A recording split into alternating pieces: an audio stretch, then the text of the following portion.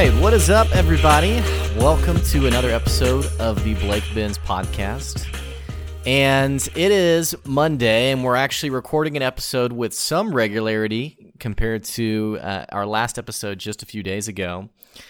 And this one is going to be a little less of a functional podcast, meaning sometimes when I record a podcast, I have a very specific sense of advice that I'm trying to give, and it's on a different business concept or a leadership concept or what have you. And so one of my past episodes was on how do you actually launch a business and what does it mean to put together your MVP. I've done episodes on a lot of practical things like that, and then I have some episodes that are much more I don't know if I would call them like feel good. They definitely aren't like immediately practical, but they are very useful for you who maybe you're a business leader or you are someone who you're looking to move forward in life. And the title of today's podcast is Success Always Comes with Criticism. And I'm going to break down exactly what I mean by that, but I found that people in general get pretty apprehensive about social media in general. You've heard me kind of rail against social media. It's not a day goes by that someone has said something on Twitter that now they're having to apologize for because someone was outraged by it. And it's tough, especially in the digital world that we live in. It's tough to be active digitally and not have people criticize you. Beyond that, though, as you talk about your own success and as you talk about moving forward in your own life, whether that's the new job promotion, whether that's the new leadership promotion, whether that's, whatever those things are, when you think about 1, 2, 3 years down the road, those things will always come with criticism. And here's exactly what I mean by this. Two things that have come to mind. First of all, Gary V put out a story the other day that was talking about how he really had to be okay with others not being okay with him. And if you ever listen to Gary V, some people love him, some people hate him. He's a little zany. He's a little, he just has a very particular way of seeing things. And I think I like him more than I dislike him. I think he's doing good for the entrepreneurial and business world in general, more than he's doing harm. And when I say harm, I don't think he's actually misleading anyone.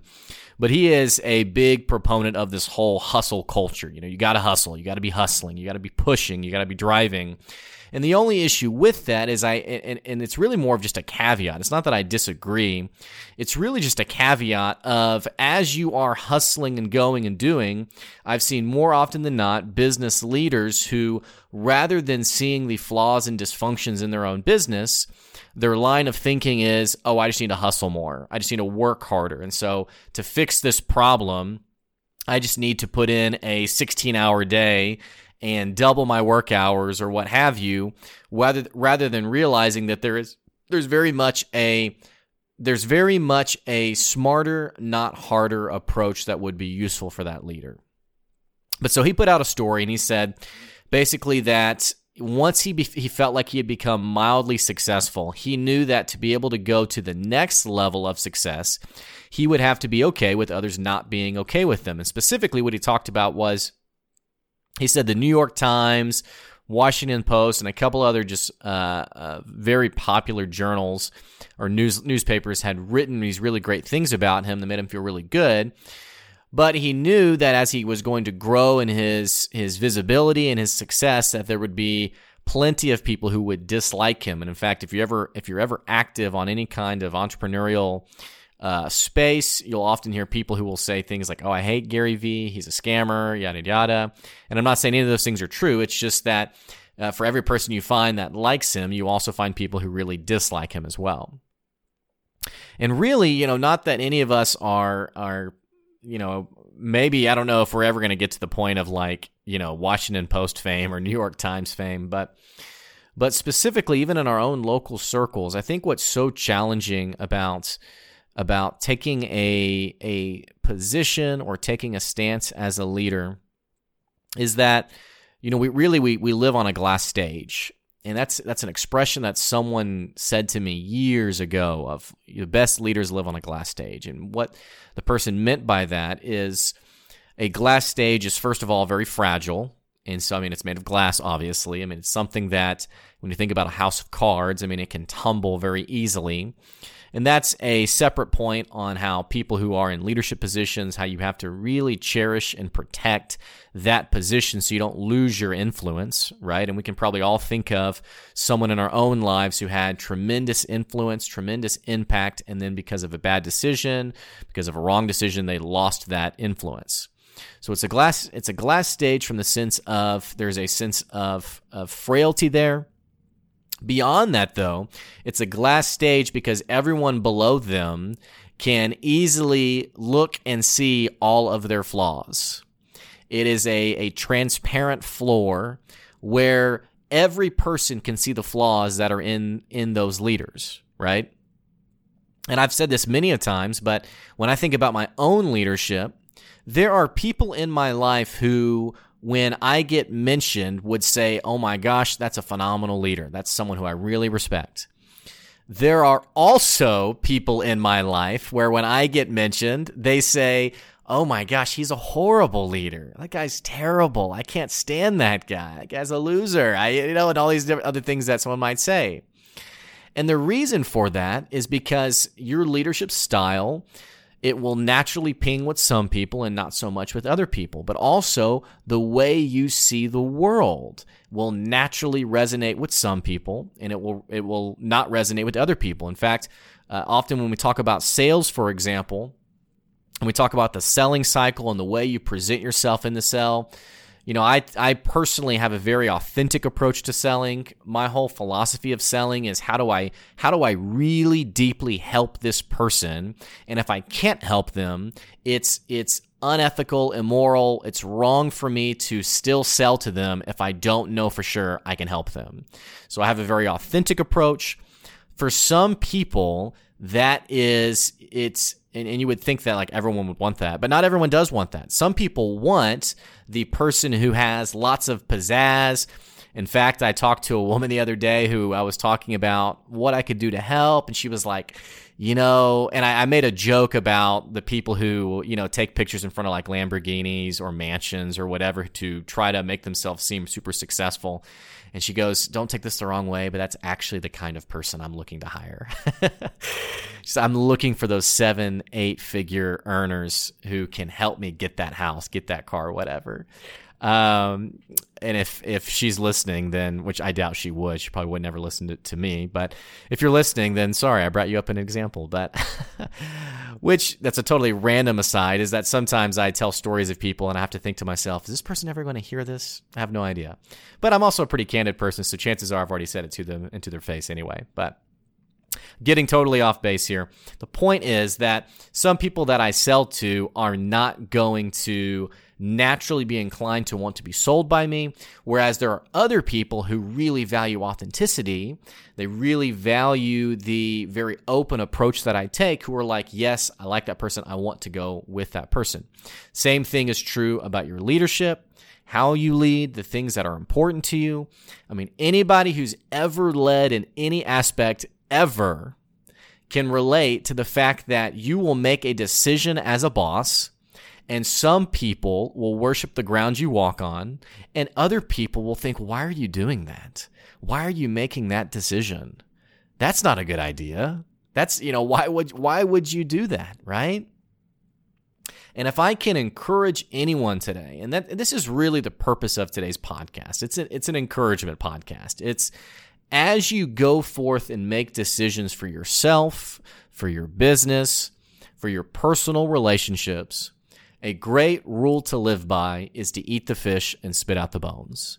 It's to take criticism as it comes, take what you can from it, and then move on from all the other crap that wants to pull us down, wants to screw us over, wants to mentally mess us up. In fact, I'm somebody who I don't really get too active on social media. I have a couple of times during the week that I will purposely spend some time on there just to So I have a newsletter and I have a podcast, and those are really the only couple of things that I do. I also have a LinkedIn article that I'm going to start writing once a week. And these are things just to continue to be contributing to the business space in some way. But so last Friday, I posted an article on LinkedIn, and then I reshared it to my Facebook, and I also reshared it to a couple of business groups that I'm in. And the title of this LinkedIn story was, "What does it mean to value an employee?" And this had kind of come out of some conversations I had had with small business owners who we were talking through some ideas, but specifically they were talking about, well, I just don't get why they're not giving me their all, because I really value them. And as I was listening to them, I was thinking, okay, that doesn't sound like value. That sounds like micromanagement. That sounds like your ego is keeping you from giving and delegating control to this person. And so I just on a whim, I thought, you know what, I'm going to put together a quick article on what does it really mean to value an employee. And I said some really simple stuff in it. This stuff is not rocket science.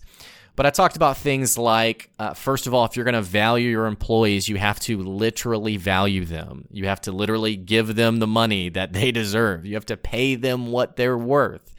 And I talked in the story about, or in this article about, I had a guy who was wanting to hire a salesperson, and he said, "Hey, how do I find a really great salesperson, but I only have a minimum wage to pay them?" And I said, it's never going to happen. You're never going to find someone who would be willing to take minimum wage if they know they're a great salesperson. It's very true, the adage in life that you get what you pay for, right? So the first point I said was that that to value your employees, it's going to be costly. You have to pay people what they're actually worth.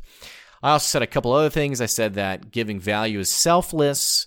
It means that you share success, that you shoulder the blame. Had run into a guy who had become very successful and had talked a lot about the things that he had done. But on the same token, I knew that there were some other people who had helped him be successful.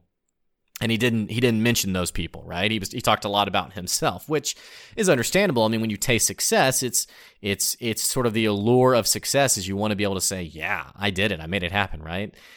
Well, so I talked about how giving value is selfless. You have to kind of deny yourself and your own ego to lift someone else up. And I also just said that giving value just takes a lot of work. I've run into leaders in the past who've said things like, really? Like I have to spend this much time recognizing my employees? Or really, you actually want me to go have a conversation every day with one of my employees? And it's like, yeah, because it takes work to have the culture that we really want to have in our business. So I put this article out. I wrote it. It was very, very quick, very basic, very simple. Nothing that was totally rocket science. Well, going back to my point that success will always come with criticism, I received 2 direct messages on this story. So the first direct message I received was from a guy that I don't know very well. But in fact, let me just read, if I can pull this up real quick. He gave a pretty lengthy description of his thoughts on my article. So I'll just paraphrase basically. He basically quoted a couple of lines and said, "This is the worst advice I've ever heard. This doesn't even make sense." He had some other remarks on, actually, I'll just read you the last line he said. He said, "Delete this before you ruin the businesses of dozens, if not hundreds of people who unfortunately have to read this." Which, talk about a biting remark, right? And this guy isn't even hiding behind an alias. His name is right here. And I guess on the internet, it's just like, yeah, let's just say everything that we want to say, right? And let's be as brutal as possible. And I'm reading this and I respond and I said, man, it feels like you're kind of angry, in the way you're responding to me. And I normally don't respond to stuff like this. And he's like, you bet I'm angry. He said, you are ruining people's businesses by this awful advice. And you clearly have no idea what you're talking about. And so I just left it at that. And I'm not going to lie. It hurt a little bit,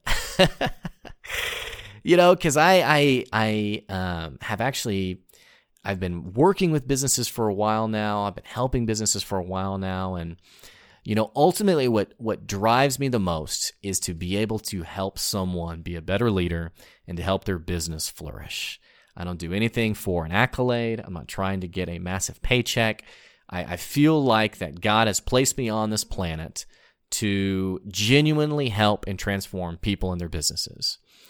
And so I get this DM and I'm thinking, wow, this guy is a jerk. But beyond this, I'm thinking, man, I just want to shut off the computer and go crawl in a hole.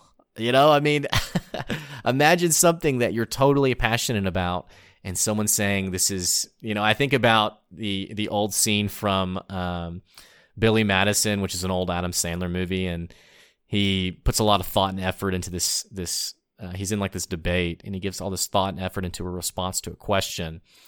And the person who's leading the debate says, no, that's not the right answer. And beyond just saying it's not the right answer, he says, everyone here is dumber having listened to you. And then he goes, may God have mercy on your soul. Now, if you've seen the movie, you're probably thinking you totally butchered the quote. That's okay. But that's kind of how I felt, was this person just totally wrung me up like a wet towel and just set me on fire, was kind of what it felt like. And I thought, man, that's a bummer to feel. That's a bummer to hear, right? So I had some thoughts in my head and I thought, well, maybe I should delete this whole thing, or maybe I just won't ever post anything ever again, which are all really silly reactions to have. But so I got up and I kind of walked away and came back a couple hours later and I had another DM, a different message from somebody else. And this was from someone else who I didn't know very well. And this person DM'd me, and he had written this long paragraph, and I'm kind of thinking I can feel in my stomach sort of this apprehension of oh no, what are people going to, what is this person saying about me? So I read the message, and the response is basically, wow, I've saved this post. This is so insightful. Man, I love it. You've really given me some things to think about for my business. And he talked about some of the issues he was having with his employees. And so I went ahead and replied and said, yeah, well, tell me more about that. And so we have this very casual conversation. There was no hey, I'd like to sell you a contract. Or it was just a couple of quick 1, 2, 3s. And then the next day, I got another DM from him of him saying, hey, I tried some of the things you did, and it really made a difference already. Really appreciate you, yada, yada. You get the point. And it was interesting to me because I found myself, I had these two very different responses, and one of them was yeah, I'm okay. One of them brought on imposter syndrome of, should I even be doing this? Do I need to quit my job and just do something else? The other one confirmed things in me that I've known to be true about myself and that clients have told me about myself. And yet at the first sign of criticism, these are things that go out the window that we totally forget about. I think we as people do this stuff all the time. And I think if we're going to be successful as individuals, because think about it, what are the options here? Do I just never post online again? Do I just never contribute online again? That'd be nonsensical, right? But yet you have people who have that kind of reaction of, I'm just never going to do it. I'm not going to pursue my dream. I'm not going to pursue my business. I wanted to get this promotion and be this boss, but last year one of my employees said I was the worst boss ever. All these things that can go into people's minds that keep them from the greater level of influence, the greater level of impact that they could be having. Every person who's been in this game a long time, I'm talking at least 5 years, knows that you cannot experience great, fulfilling success without also experiencing the crushing criticism of people who disagree with you, people who flat out do not like you, which sounds so high schoolish, but that's also kind of the nature of it, is I just don't like this person, and so everything they say I disagree with. You're going to have people who are against what you're trying to accomplish. And my encouragement to you today is that if you are grounded in a way that what pushes you is to have a greater impact on people in a positive way. If what's pushing you is I want to make a positive difference, my encouragement is to press on to those things that you want to see happen and to ignore the haters. That should be the subtitle of today's episode, because I talked several episodes ago about how, there's always going to be haters. There's going to be people who dislike you and what you stand for and what you do, and it is what it is, right? So this is part 2 of there will always be haters, but success will always come with criticism.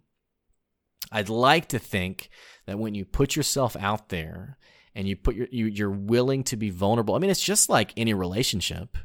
If I'm going to grow in the relationship with my spouse, if I'm going to grow in my friendships with people that I work with, I have to be vulnerable and be okay with rejection in some form.